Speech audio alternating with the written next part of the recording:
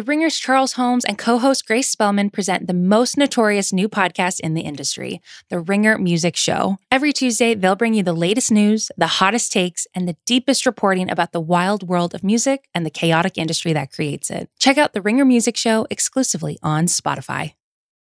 At Walt Disney World Resort, magic is found in spontaneity, the unplanned, the unexpected, an inside joke born in the Haunted Mansion queue, a surprise Stitch sighting in Tomorrowland, watching fireworks from your room. These memories aren't made from predetermined plans, but manifested from simply being present and together in the most magical place. Find your moment at Walt Disney World Resort.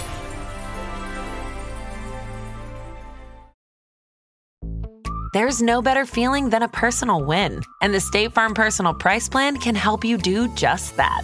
Talk to a State Farm agent today to learn how you can bundle and save with the Personal Price Plan. Like a good neighbor, State Farm is there. Prices are based on rating plans that vary by state. Coverage options are selected by the customer. Availability, amount of discounts and savings, and eligibility vary by state. Hey, Midnight Writers, it is Charles Holmes, one half of the Midnight Boys. And sadly, I have some bad news to share. Over the weekend, Van lost his father, Van Lathan Sr. For longtime listeners of the Midnight Boys, you know how much Van's father meant to him. He shared so many stories about everything that he taught him throughout all of the shows that we've watched. And all of us really, really love Van here. Our hearts go out to him. And just me personally, Van from the beginning has believed in me, has championed me, has taught me lessons. And I know so many of those were taught to him by Van Lathan Sr. So I want to send my love out to Van. Everybody here on the team, we're really hoping that he gets through this. And just for all of the listeners out there, you know how much Van cares about y'all. So please just send him positive energy, prayers, anything that you can while he goes through this moment. And the Midnight Boys here is a family. So without further ado, we're going to keep pushing. We're going to try to give you the best show possible. So please rock with us. We have some really, really exciting things planned. Thanks.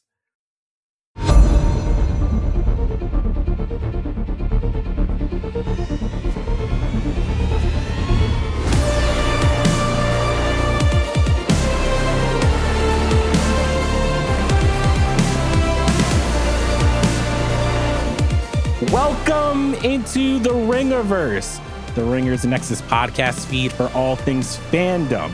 My name is Charles Holmes, and today we have a special Midnight Boy stepping in. Finally, show me, how are you doing? I'm feeling good in this neighborhood. I'm ready to get this thing rolling. Let's go, Charles. Ooh, also, Steve, our producer. Steve, how are you feeling? Are you ready to help us out a little bit on this? Doing good, Charles. Feeling very excited to talk about this excellent episode of television with you.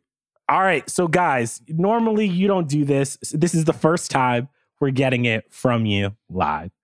So, right now, guys, my name is Charles Holmes. We're here with Steve and Jomi, and we are the Midnight Boys. All right, so guys, before we get into this excellent episode of Loki, we got some housekeeping. All right, this week is jam-packed with Marvel content and coverage for you. Mal will be giving her deep dive analysis tomorrow on the excellent House of Mal. And the Midnight Boys will be back with you on Friday to give you our first reactions to Black Widow. And we got a special guest, y'all. We're rocking. Things are going to get a little wild and crazy here. They're going to be a little bit different, but we want you to rock with us, okay? Is that fair to say, Steve and Jomi? It's going to be a crazy week. Content stops for no one. That is true. Steve, it is time. Can you please roll the spoiler warning for everyone out there? We're getting ready to talk about the episode. You're listening to a reaction podcast. The spoilers are coming. All right, so now that I'm in the hot seat, I will be doing the 60-second recap. But you know what I'm going to ask for? What are you going to ask for? Van got to choose his music, so I want to choose my music now. Oh, God. Jomi, were you a fan of the very, very good manga and anime Dragon Ball Z growing up? Nah, man. All right, so you're... I'm going to stop you right here, Charles. We have a bit of a problem with copywritten music, so I hope that you're going to give me some leeway here. If I do your best, can you? I just want some like hard rock anime from the 90s music to back me up, okay? While I do the 60-second intro. Is that so cool? you want a DBZ hype recap? Yes. Is that cool? All right. Your timer's ready? Tell me when to go. All right. Power levels ready in 3, 2, 1, go. Last time on Dragon Ball Loki, we begin with Ravonna and Sylvie in Time Court forming a temporary cooperation to find out who the man behind the curtain is. The Lokis remain trapped in the void, guarded by the monster Alioth. The Lokis hide out in a dilapidated bowling alley turned throne room. Ravonna, Sylvie, and Miss Minutes attempt to find what lies past the void and who would be behind the timekeepers. After a brief stint of deceit from Ravonna, Sylvie prunes herself and casts herself into the void. The Lokis rest and share stories through time while our Loki plans to escape. As he leaves, they are met by Mayor Loki and a gang looking to take control of the territory. Sylvie, upon arriving in the void, is chased by Alioth and rescued by Mobius in a pizza car. A fight breaks out between the gang of Lokis and Classic Loki and Kid Loki, and our Loki escape. Sylvie, Mobius, and our Loki reunite and plan to take down Alioth. Ravonna interrogates B-15, basically telling her she ain't shit. Loki and Sylvie strengthen their connection and plan to enchant Alioth. The gang says their goodbyes as Mobius returns to the TVA. Classic Loki projects the entire city of Asgard to distract it. Loki and Sylvie enchant the monster and march toward the end of the void. Woo! Was it very good? Was that Hercule? Who were you trying to impersonate right there? That's the guy. That's the guy? Okay. I know that meme. Okay, yeah, right. That's the guy's voice. Yeah. Next time on Dragon Ball Z. Next time on Dragon Ball Z. So yeah, Steve, fix that up in post. But Jomi, what can we say about Loki episode 5? It has done what I believe it is fair to say all the Disney Plus MCU shows do, which is like episode 5, they blow the budget. They do the big thing. It was enormous what happened in this episode. The girth was wide, okay? I was ready for it. Honestly, just from the start of the episode to the end, it was just so many things happening. And I enjoyed every single second of it, to be honest with you. It was awesome. Yeah, I think what this episode did, like, this is a comic book lover's just dream. The amount of Easter eggs that were dropped, the amount of characters. There were moments where I truly just had to go on the internet because I was like, I didn't catch all the Easter eggs. There's no way. Oh, like, I was pausing, rewinding. I was going back and forth. Like, I was reading signs. It was it was crazy. What do you think that this is? I think one of the things that Van and I in the past maybe have criticized Loki for is that there was a couple episodes where not a lot happened. There was not a lot of plot. It was very vibe heavy. Would you say this is the most plot heavy episode where we learn a lot, things happen, we're traveling to different worlds. There's just so much being thrown at us. 100%. Every 5 minutes, somebody was explaining something new to Loki or to Sylvie or to Mobius, right? Like, we're just getting new information from Ravonna, from Miss Minutes. It was just an episode full of exposition, which is great, which means the next episode, the finale, we're just going to get right into it. You know, we're just going to get right into the flow. So it was a really enjoyable episode, and I'm glad we got to learn some stuff so we can get this thing cracking. What do you think are the biggest questions that this episode answered? Because right off the top, my biggest one is that we were wondering at the end of episode 4, is Mobius dead? Where did Loki go? Where do people go when they're pruned? And we learned that. We learned that in this episode. It's the void. This is a place that's at the end of time, basically. And we're learning, just like Loki is learning, what happens when you're pruned. And essentially, and correct me if I'm wrong, Timekeeper, when you are pruned, you don't disappear. You go to almost like this pocket dimension, this pocket universe, where you have Alioth, who is this big purple cloud, essentially just eating everything alive. It's like a garbage disposal for all of creation. Well, my biggest question is, where did Alligator Loki go? King Loki turned around. Alligator Loki was like, actually, I'm going to see y'all at the crib. I'm not helping nobody. No, but I think my biggest question leads into, where are Loki and Sylvie going? You know, we saw Sylvie have that enchantment, you know, at the beginning of the episode with Eliath. And so they open the portal, they enchant Eliath, and now they have access to its memories. So where are they going? What will they see next episode? I'm excited to see where that goes. For those that don't know, guys, I had to look up who Eliath was from the comics. But for those that don't know, he was created by Mark Grunwald and Mike Gustafovich. He first appeared in 1993's Avengers: The Terminatrix Objective Number 1. And he says in that issue, can I explain what he says in that issue about who he is? Oh, please do. He says, I am Eliath. I am the supreme being of the time span prior to Kang's. My empire is far greater than his, stretching back to the dawn of life on Earth. So in the comic books, it's a little bit different. In Loki, the show, he's essentially like a watchdog. He's like a Cerebus for who's ever passed the void. In like that castle we see at the end of the episode. In the comic books, he is essentially like this big purple being who owns more temporal space than even Kang does. So they used something from the comic books and they turned him a little bit more into a guard dog. Now, the thing that I want to bring up with Eliath, the one major flaw I think that this episode had is that it had the CGI problem. Where there's always the CGI blob in the MCU. Was it a problem, though? Was it a problem? I mean, there was a couple moments where I'm just like, ooh, this looks like a CW show, my guys. Well, see, here's the thing, Charles. He quite literally is a purple cloud in the comics. So I don't know what you want them to do with that. It's comic book accurate. I'm not saying it's comic book accurate, but guys, if we're leveling with each other, there were a couple moments where you're like, ooh, man, this is, you needed just like maybe 10 million more. You maybe needed a little bit more like the movie budget to rock this. I gotta see now. Okay, so this is why Jomi and I are here. It's because we need two people for you to pump the brakes. All right, we're not as strong as some of these other hosts that you got, but we got to get you to pump the brakes. But I think to your point about the big CGI fight, I think where this show has been striving is, you know, we've been seeing the MCU TV formula kind of laid bare for us for these past 3 seasons now. And of the quote unquote big CGI finale fight, I think this was probably the best that it's ever done because it's indicative to all of the Loki's powers. It's used as a sort of, again, plot device to get us to this final thing.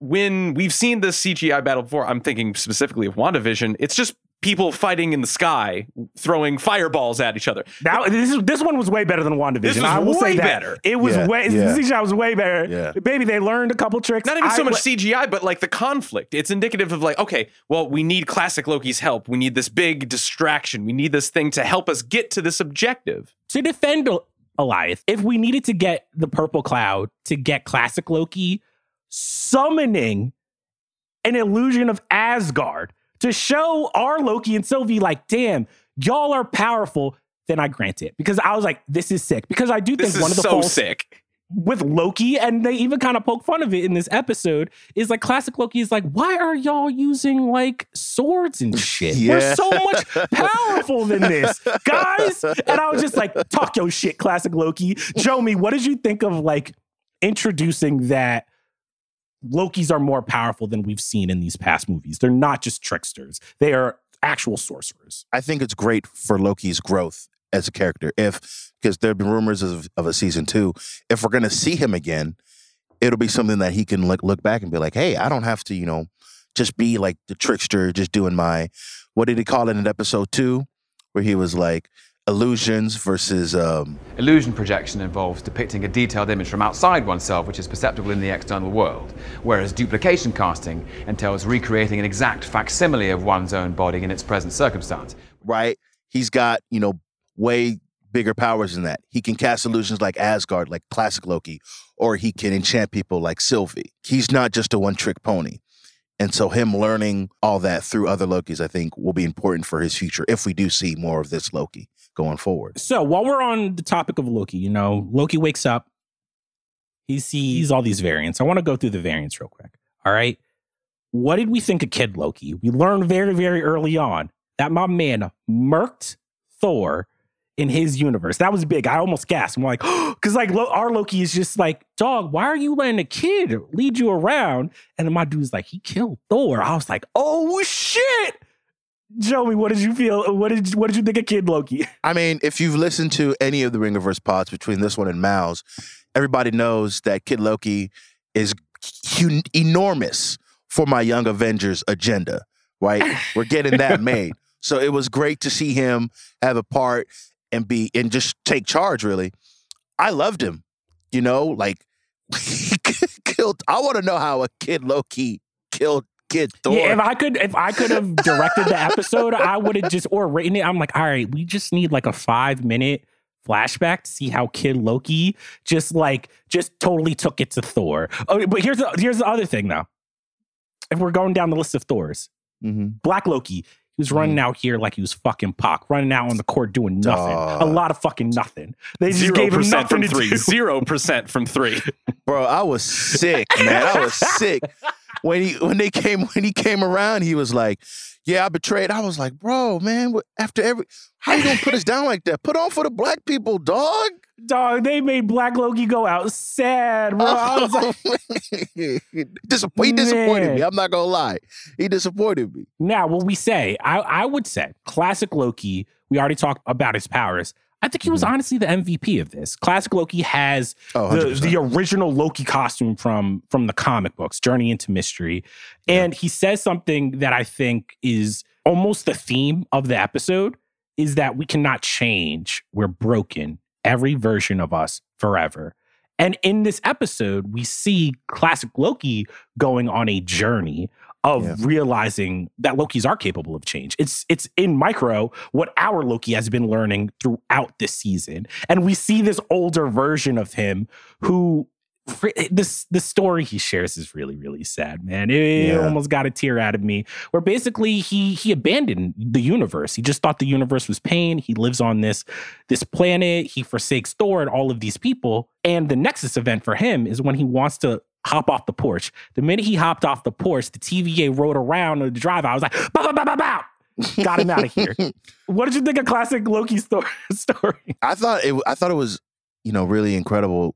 Starting in like Thanos, like he had the same experience as Loki did, except instead of getting his neck snapped, he hid as just a random object and then got just sat off into space. It was like that Dr. Manhattan meme, just sitting on the moon. Just I'm tired of these people. Right? And their problems. Oh, it really is like the Dr. Manhattan. He was really just vibing, to himself, which is not a thing that a Loki does. Like a Loki is always there causing mischief, causing problems. And for him to take that step, be like, you know what? I've seen enough. Like everybody around me is either died or is in pain. Like I'm just gonna take my ball and go home, and chill. And then for that not to be the Nexus event, right? But then for him to be like, you know what? It's been how many millennia? I'm coming out. Let me do my thing. And TVA is like, actually, no. It explains why classic Loki is the way he is. We don't got to be doing all this, y'all. Yeah, I love classic Loki. I thought it was going to be too hokey, but when I saw just kind of everything he did in the episode and kind of how he just taught the younger Lokis about life, it was just amazing. We got 2 more Lokis to go. Dog, Alligator Loki was about that action. When That's President Loki comes in and he just bites that motherfucker's hand off, I was like, oh shit. I was like, my man, like Alligator Loki, like that's also my main critique. We needed more Alligator Loki in this. 100%. He was hilarious, bro. Yeah, that is my G, Alligator Loki. Because, he could have just been chilling like, yeah, I'm an alligator, but I'm going to do me. I don't need y'all. He was real part of the team. He was like for real part of the team. He was like, I'm one of y'all. He had a little attitude and shit. He's like, nah, y'all be easy. I'm cool out here. He was rocking with him. I love that. And they didn't treat him as a pet. They treated him as like, hey, he's one of us. I love that. It was really special. And last but not least, this is also like I give Black Loki this award and I give this next Loki the award of like he was running around on the court doing a lot of nothing. He was just doing cardio, man. President Loki, bro. Like, dog. Yeah, like we were waiting. We were like, oh shit, is he gonna be the leader? Blah, blah, blah. My man comes in, gets his shit rocked, and we just move on to the next thing. I was like, damn, you did President Loki. Like that. I was talking to Steve. I was talking to Steve before we started recording, and like personally, I thought like President Loki would be like a flashback to something that we haven't seen in like a Loki history, but for him to like show up and just get dogged immediately was just high comedy. It was so funny, and it's the thing that we keep talking about on the Midnight Boys. Dog, we as fans, we gotta stop. Be like, oh man, like, what's this Loki gonna do? Blah blah blah. I bet this and that. And the writers are like, nope, he just nope. Sorry guys, fuck y'all. Well, I think it's also important to mention that like this is kind of the first real bait and switch in casting that the show has done for us, because a lot of people would have thought that like, oh, this is going to be our Loki, presuming a role of President Loki to, I don't know, like band up these marauders or make some sort of elaborate plan to escape the void. But no, this is just a completely different Loki saying, and I'll never forget this line because it was really fun. It's just, which one of us are you? Yeah. Which is a very fun thing to say. And our Loki's just like, God damn it, this is a nightmare. And I think that that's a wonderful bit of fun that this episode's having, because we keep forgetting that this show is caught up in I'm borrowing a Doctor Who phrase here, timey-wiminess of it all, where it has fun with itself and plays this big role in showing how these characters play off each other. And I think it comes up when we get the brawl of the Lokis, the massive amounts of deception that will inherently befall every single Loki when put into a single room together. I can't believe none of them saw that coming. When you put like, a couple of them did. All right, this is my issues with all the Lokis. We're playing with their power scaling, but I feel like the writers are playing fast and loose with their intelligence. Because I'm like, none of y'all Lokis thought that these other Lokis are lying to you. Like, they're you. And they're all just like Black Loki. This is why they did Black Loki so bad. He so just dirty. Is like the Scooby-Doo, huh? Like, I'm just like, he was shocked. Like, what the fuck? He could not believe that he got tricked. And I'm like, bro, you're a Loki.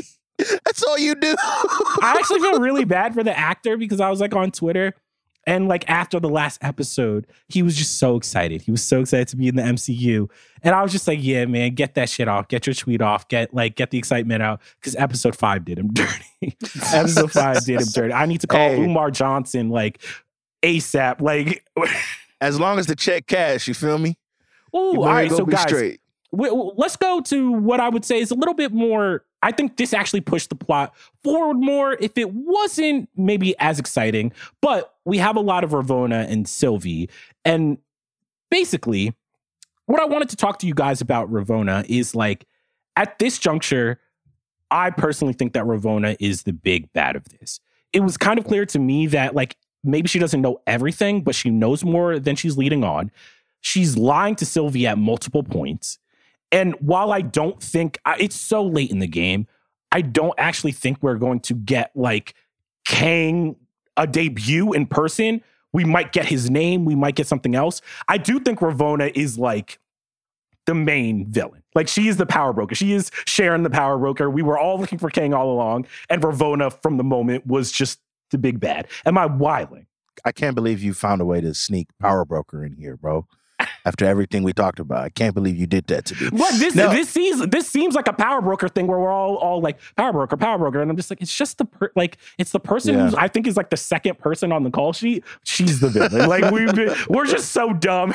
It's like, yeah, I mean, I think she, is like the Loki in Avengers to Kang's Thanos. Yeah. Right. You send a herald, to do all the dirty work, but I don't think she even knows that she's, the Loki. Or I guess the more apt thing would be Silver Surfer to Galactus, but Ravonna's definitely like the big bad in terms of this season of television. She's lied to Sylvie, I'll help you, when her life was in danger. She lies about the ship. I was just like, there's no ship. Trying to bullshit a bullshitter, by the way, really like poorly. I don't know about you guys, but I'm watching the episode. I'm like, that sounds like Cap. She's a liar. She there's no way. And then as soon as the TVA guards rolled back in, she was like, yeah, I'm top dog. I was like, man, you a front runner, man. You was only doing that because you thought your life was on the line. But also, speaking of front runners, Miss Minutes showing up for Ravonna. I don't trust Miss Minutes. Initiating all right? the big lie. Wait, also, about the- I know the listeners hate when I go off on a tangent, but I have to ask this real quick. Do not lie, guys. Don't lie, Steve. Don't lie, Jomi. Yeah, what's up? Could Miss Minutes get it? Would you swipe right on Tinder? God, dude. See, here's the thing, right? And like, I'm gonna expose myself a little bit. Jomi, you can't. Why are you even humoring So, this? wait, no, hold on. I'm me. Look, Charles is my guy. You know what I'm saying? So I'm gonna indulge him on this one. See, Miss Minutes is voiced by Tara Strong, right? And if any of y'all are outside, you know Tara Strong, legendary voice actress, also voices Raven from Teen Titans. Right? Oh my God. This is cheating. This is I cheating. don't know if y'all outside like that. Stop. But Raven, Teen Titans, I'm not gonna say nothing. But 12-year-old Jomi was like, "Hey, what you trying to get into, Raven? Like, what do you like? You know, like, what do you like to do outside?" I'm learning so much about Jomi right now. So all I'm saying is, you know what I'm saying? Would I do it? I'd have to think about it. That's all I'm gonna say. I'm gonna think about it. Here's what I'll say. All right. She's Miss Minutes for a reason. All right. You don't tie that down. She's single. You're shooting a half-court shot at best, Jomi. All right. I'm not even gonna bother. Well, here's the thing. I think we're all forgetting out of your now, league is that she's off. She's not single, right? She's married to Mr. Minute Gopal, Arjuna, right? Wait, That's her guy. Arjuna? Yeah, I don't Arjuna, think we've get ever on here. heard Arjuna's voice on the pod. Arjuna, Get on unmute really here. quick. Are you thirsting for Miss Minutes out here? It's Mr. No, Minutes. not at all. Jomi's referencing my Miss Minutes theory. Oh, what's your it's Miss she's the Minutes bad, theory theory? that big she's bad. the big bad. She's pulling the strings. She's the first voice that everybody in the TVA hears. She's been probably the oldest thing there, just coordinating everything. She holds all the knowledge. She holds Yeah. the sacred files. She knows what happens at the She's end the of key. time. She's like the How. She's the evil robot that's gone. Like crazy. in Wall-E with the motherfucking thing that comes Yep. down and doesn't want him to go back Yeah. to Earth. Mhm. Oh, Yes. shit. All right. I like this. Arjuna, you get a point on the board. Guys, that's Arjuna. He's also a Midnight Boy. You just never hear him because he never wants to show up to watch us record. He hates us over here. Thanks, Arjuna. I like that. But guys, I love the show. pew pew. Thanks, Arjuna.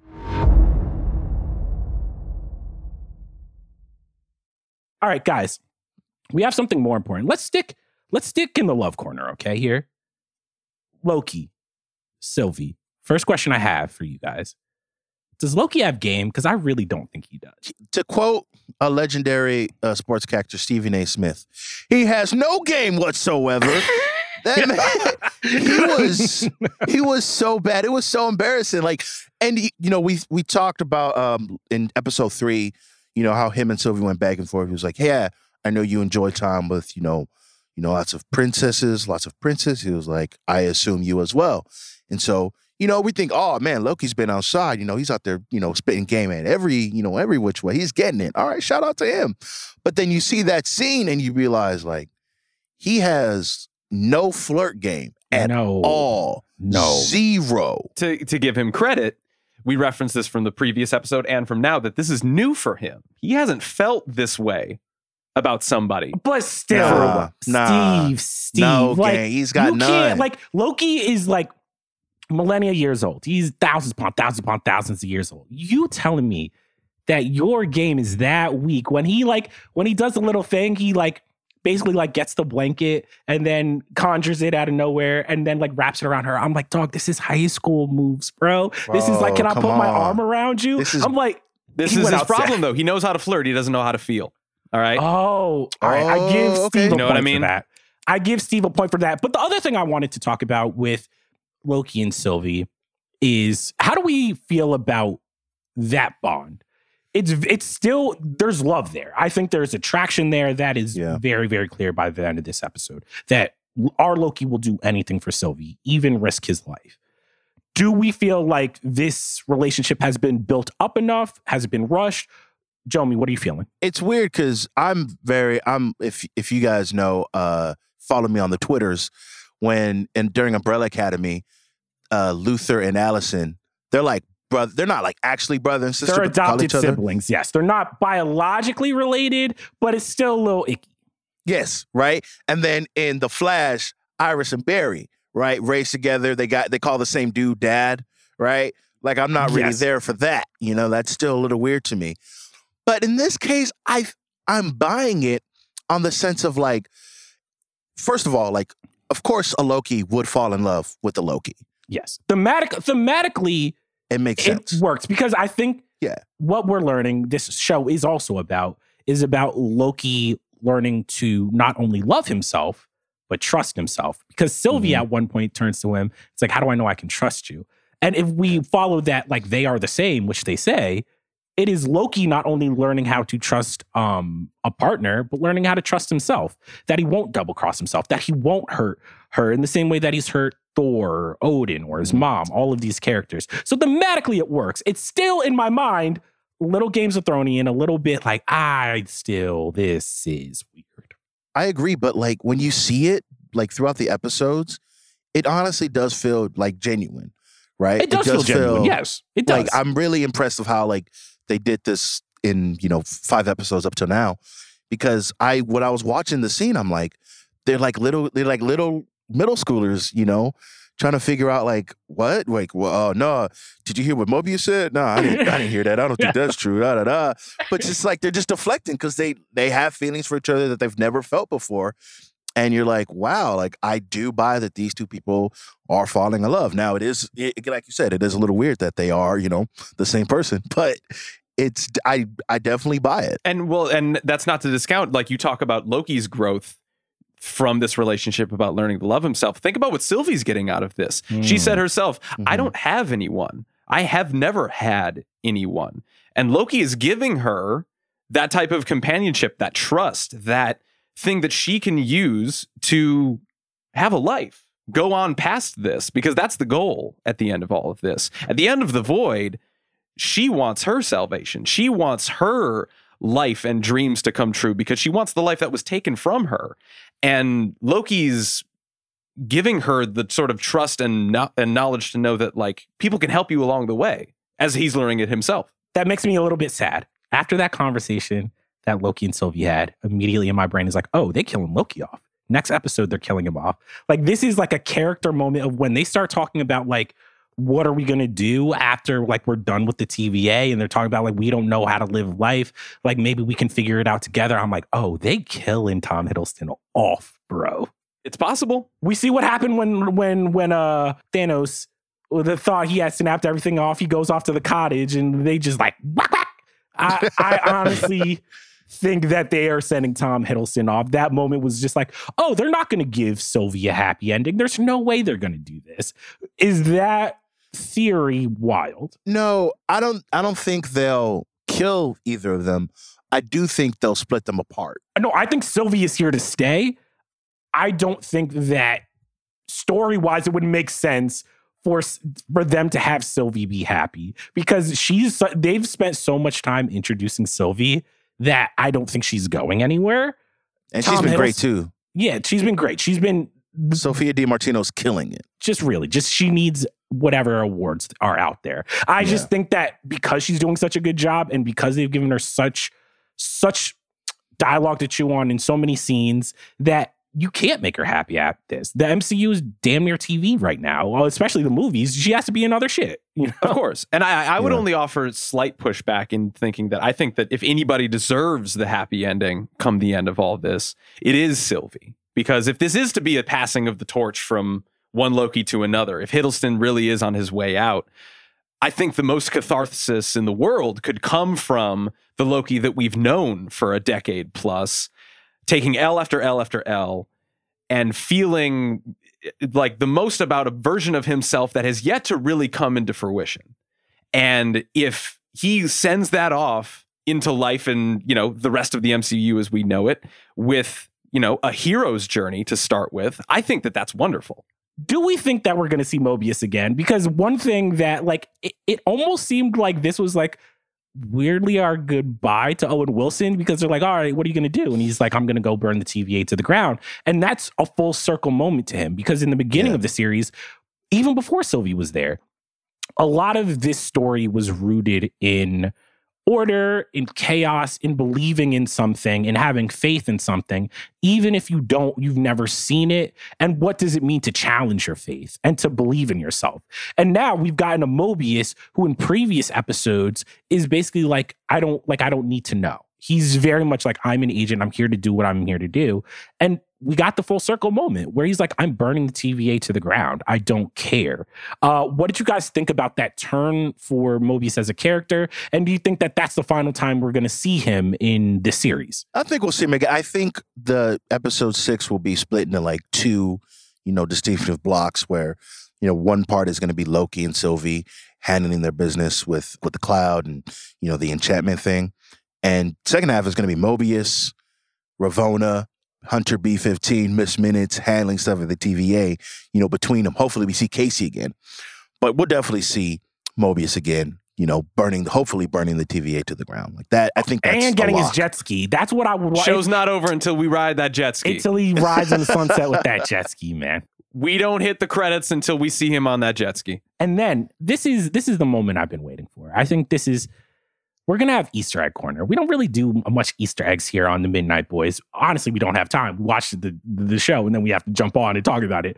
But want to give y'all a little something extra. So will you guys indulge me? I'm going to give you my top 8 Easter eggs. Are we ready? I'm here.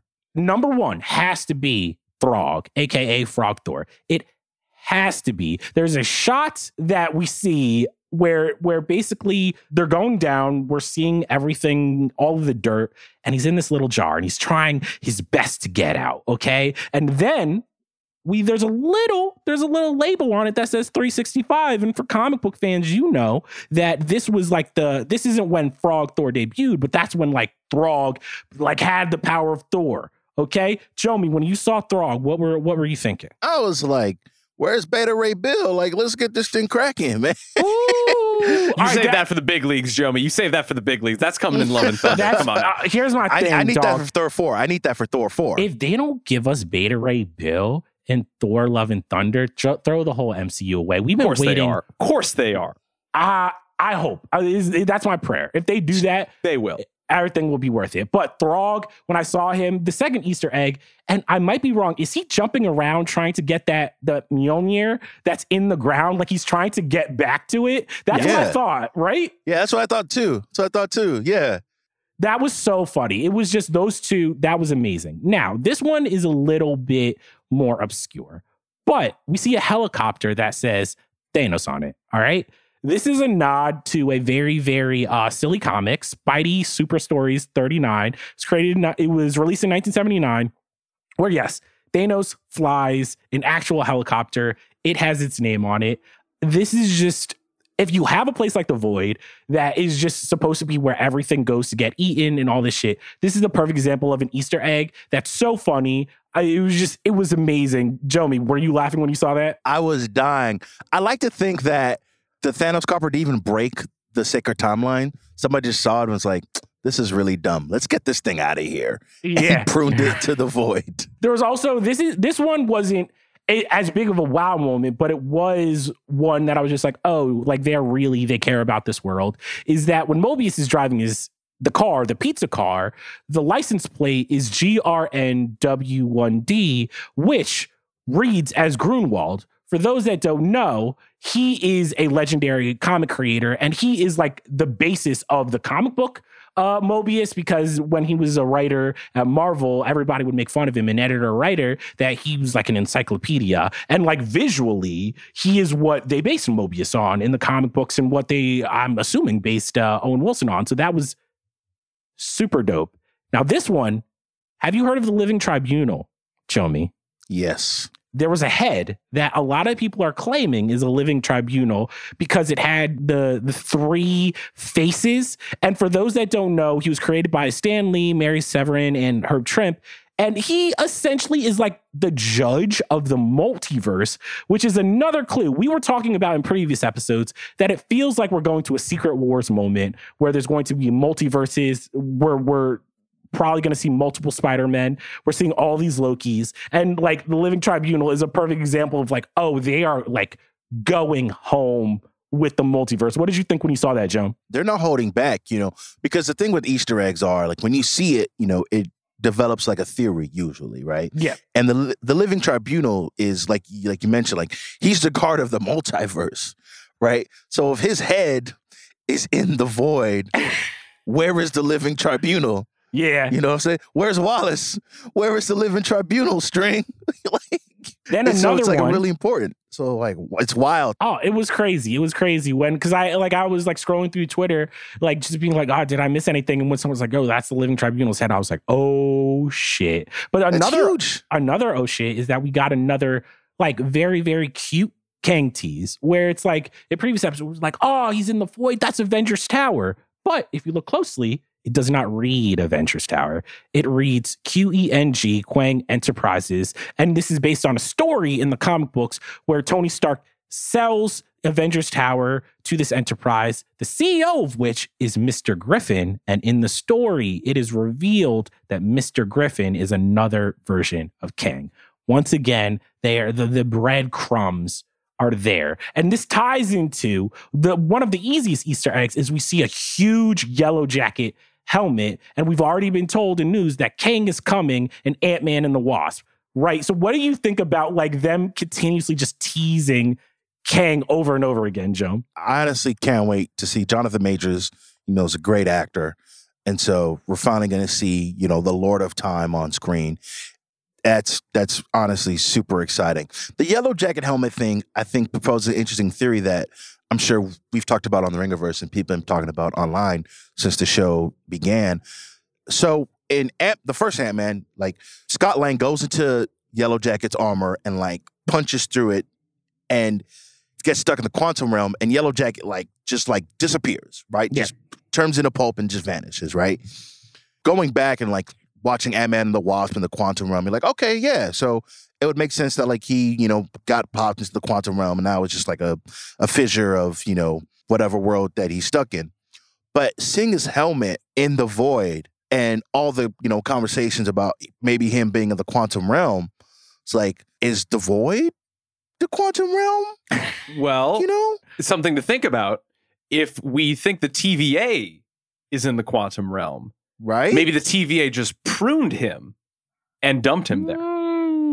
But guys, this is a variant. Like this might not be the Yellow Jacket from our universe. It might just be a Yellow Jacket from a timeline / This also allows us to have just a bunch of random bullshit that is not going to be right? addressed in the comics at all. Let me go through because there's random bullshit that I'm just like, this means nothing, but they just want to have fun because there's a helicarrier. Someone pointed out that Red Skull's ship from Captain America is in there. Yes. And then Ronan Accuser's ship is there. So there's also like, as much as the fans are like, oh, what does this mean for the future of the MCU? I'm just like, it might just mean that they want to put some like dope ass shit and just like not explain it. They also got the New York Sanctum Sanctorum in there. All right. Well, was I wiling? I was just like, is that the Sanctum? I thought I was tripping too. Yeah. Mm-hmm. We're all here doing like all this theorizing, all this, like red yarn drawing stuff. Meanwhile, they're at Marvel Studios like, hey, y'all still got those CGI assets for the helicarrier? Yeah, that's easy, man. Just port those over to me, man. We'll just put that in the episode. Yeah, no problem. That's easy work, All right, so Joe, as my fellow Black brother on this podcast, I want to pitch you on something really quick because you brought up Kang and Jonathan Steve, Majors. turn your mic off. Turn your sound off, Yeah, bro. we know Steve is how he likes to play around here. All right, tell me if I'm crazy. What if, because we have Jonathan Majors there, what if we made Jonathan Majors Kang like a hotep? Like, what if he like came back from like Egypt and was like to Ant-Man and he was like, we was kings. Like, I think that would be so amazing. You got the kufi. See, my brother, you not seeing the vision, because time, right? They say time is a flat circle. You know what I'm saying? You're not seeing it, my brother. Why do you think clocks are round? My brother, you got to put it together. You understand what I'm saying? Like, honestly, it would get annoying, but I'm here for the jokes. So bring it on. I'm here. I'm locked in. What if Kang is just all the reality he's pruning? He's just like, we got to get the white nonsense off the sacred timeline. My kings. His whole thing is pruning white Kangs. Like, that's his whole thing. No white Kangs. We was Kangs. We was black Kangs. We was Kangs. That's his whole thing. All right. I'm sorry, guys. Audience, I'm sorry. If you've listened to this, I know you guys hate it. I love a tangent, okay? I love a branch timeline. But lastly, I think what I want to end this podcast on is asking what are the final questions that we have going into the last episode of Loki. And here's my problem. Guys, don't hate me about this.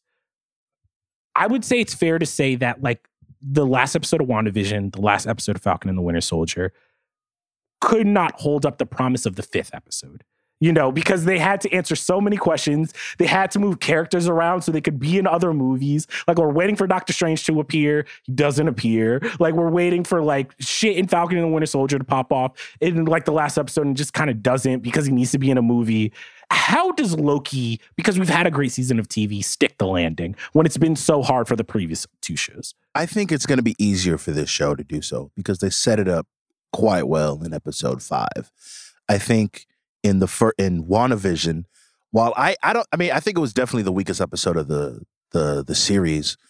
I think what we got was ultimately like what we're always going to get. You know, we weren't, you know, we set ourselves up, you know, expectations that we set ourselves up for failures. That's us. You know? Falcon and the Soldier, at least for me, all the other stuff that wasn't Isaiah Bradley stuff was just fell flat for me personally. And so like, that's just me. But for this one, we get, you know, Mobius saying, hey, I'm going to go burn the TVA to the ground, right? We see Loki and Sylvie in that enchantment, right? Like the dominoes are set up. Now what happens, who knows? I can't wait to find out. But I think ultimately we are in a position where we're going to get the TVA fight between, you know, Mobius, Hunter B-15 versus Ravonna and Miss Minutes. And then the second block with Loki and Sylvie. That's it. That's the series right there. It's very simple. Like, sticking the landing to me is very, very simple. I think the only way that they'll trip up, and this is hard for all of them, my hearts go out to them, is that like the MCU has to continue. And I think sometimes the disappointing thing is just like, damn, like you can't tell a complete story because like Sylvie has to show up in something else. You know what I mean? Like other characters have to show up in something else. So you're just like, damn. And then we're just like, oh, stick around because Sylvie's going to be in this thing. So I do think that like the difficulty level isn't actually that high because the show has had a similar level of quality throughout. It's been great. So I just think like, they just got to stick the landing. And I think we'll probably have our most successful Disney Plus show. And I think maybe, I don't know when Loki was made, but I would assume that there's a reason this was probably 3rd. Because this one seems like the most fully formed, the most fully baked. Am I wild in saying that? No. This is like the one where they're just like, we exactly know where we want our story to be. We're not trying to force you to fall in love with like new versions of characters. We're just potentially trying to just send off Tom Hiddleston in the best way we know how. And as long as they like emotionally can hit that core of just like, this is why you've loved Tom Hiddleston for almost 15 years now. We just wanted to honor his legacy as Loki and maybe just introduce some new characters into the mix to keep the mantle alive. And that's actually, you talked about Young Avengers, Jomi. Would you like to see Child Loki, Kid Loki, or Sylvie lead the Young Avengers? I need Kid Loki there because we got Bailey and Tommy from WandaVision, Isaiah Bradley's grandson from Falcon Winter Soldier.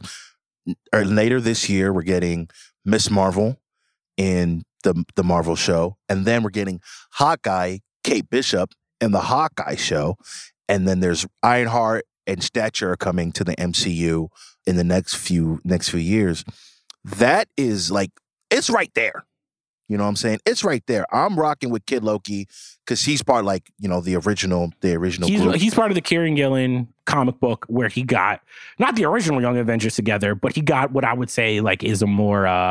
the standard team. Yeah. It's like it's a very just like they had queer teammates, Black, Hispanic, everything. Now, America Chavez and Doctor Strange. I love America Chavez. She's coming, I believe. Now, I'm going to push back on you, Joe. Okay. I actually would want Sylvie to lead the Young Avengers. Acting like, I just think that she's better. I just think like, I know everybody's gonna be like, but it's Kid Loki in the comics. I'm like, if we've learned anything in Loki, they don't give a fuck about sticking strictly to the comics. They're going to do like Sylvie is an amalgamation of different characters. I think like I love Kid Loki, like, but the comic book person is like, Charles, shut up. We want our comic books in MCU to match up. But I just think it makes more sense. They've given more time to Sylvie to develop as a character. Now they might be saving Sylvie for the actual Avengers, but like, I've just seen more of Sylvie. I like her as a character. I think there's more to chew on. Kid Loki is great for a cameo. They just haven't given him enough for me to just be like, all right, he deserves it. Well, first of all, Charles, there's still one more episode left. You don't know. He might be the hero. You know what I'm saying? So let's slow your roll. No, but I think ultimately it would be fun to see, for me, like, when I think of Young Avengers, I think it's probably like a Disney Plus series, 8 episodes like we're doing right now. But just to see like a whole bunch of kids running around trying to save the world, no adult supervision. But here's the thing. Sylvie said in this episode that she never had friends. And like for the Young Avengers to be like her first friends, that to me, she's not going to go through that journey just to babysit, Charles. Come on. She's not going to babysit. What are you talking about? How old is she not going to babysit? Are we going to get Sylvia a van? They're called a little minivan. Whoa. It was some fucking magic school bus ass show where they're going through the central nervous system. They are called the Young Avengers, all right, assholes? Mm-hmm. They're not called the Kid Avengers. They're called the fucking Young Avengers. I would say that Sylvie is still on the young side, so it works, all right? I don't know. Hey, Steve, the episode where she got to take them to Six Flags, and like, hey, y'all got y'all tickets? Good. Did everybody pee? Hey, Kid Loki, did you use the bathroom? All right, let's go. Let's get it cracking. Come on, man. I hate y'all. But do we have any departing words? Any last things before we sign off and talk about Black Widow later? This episode, like we've talked about it. Tom Hiddleston talked about this episode very highly. He said episode 4 and 5 are my favorite episodes. Right. So going to episode 6, and with what we just talked about, how like all the other shows have not stuck the landing quite like we hoped, or just at all. It's gonna be important. I'm not gonna say it's a Disney Plus MCU legacy event, right? Like in basketball, we talk about a legacy game where like, hey, if they don't deliver today, their legacy's on the line. Is this a Chris Paul? Is this a Chris Paul in the finals thing where it's like, dog, it's your last chance, bro? It's your last chance. Not to bring Ringer NBA to Ringer first, it's a legacy. The question really is, can they produce a final episode that everybody will enjoy? I think it's more so, can they produce a season of TV that feels contained and feels like it was worth it? Not like the super highs where we're all like, oh my gosh, this is the best thing ever. And then the lows of being like, damn, I gotta go back to the movies to see where this ended. I think Loki is actually a perfect time for them to be like, all right, we can deliver y'all 6 episodes. All of them were similar quality, if not better. And like, we're sending it off in style. I think Loki has the best chance of doing it. Yeah, I agree. I think like that's the question, if we're not talking, plot details, because we frankly don't know like what's going to happen next episode. Like we have no idea in terms of like what specifically can happen. But in terms of just overall thoughts, I think this show has the best chance to close it, but we'll just have to see. But I'm excited next week, and I'm going to be in front of my TV 11:50. Let's go! All right, guys. That was our episode. Thank you guys so much for listening to this episode of the Midnight Boys. I want to send a special shout out for our social producer, Jomi, for stepping in, our producer. Thanks to our producer, Steve Allman, for stepping in, and Arjuna Ramgopal. And yo, guys, make sure you follow the Ringerverse on Facebook, Twitter, Instagram. If you're mad at us, if we missed an Easter egg, if we didn't explain enough, reply to Jomi. He's good. He might reply back. He's good with that. And make sure you tune in to Mal's House of Mal tomorrow. She is going to break down the episode far better than we ever could. And that's coming out Thursday, guys, because on Friday, we have a special episode. We're talking about Black Widow. We're going to be up at midnight. We're going to be doing our best, guys. Okay? Finally, I want to send my love to Van. We miss you here. The show is not the same without you. We can't wait to have you back. And I want to dedicate this episode to Van Lathan Sr., man. I know you're with the ancestors, and we're all going to miss you. And with that, we're out. Charles, you always finish the episode with some bars. Let's hear them. All right. Jomi and Steve were here, and they went out with a bang. I don't know what's going to happen on Loki episode 6, but my black people remember, we was kings!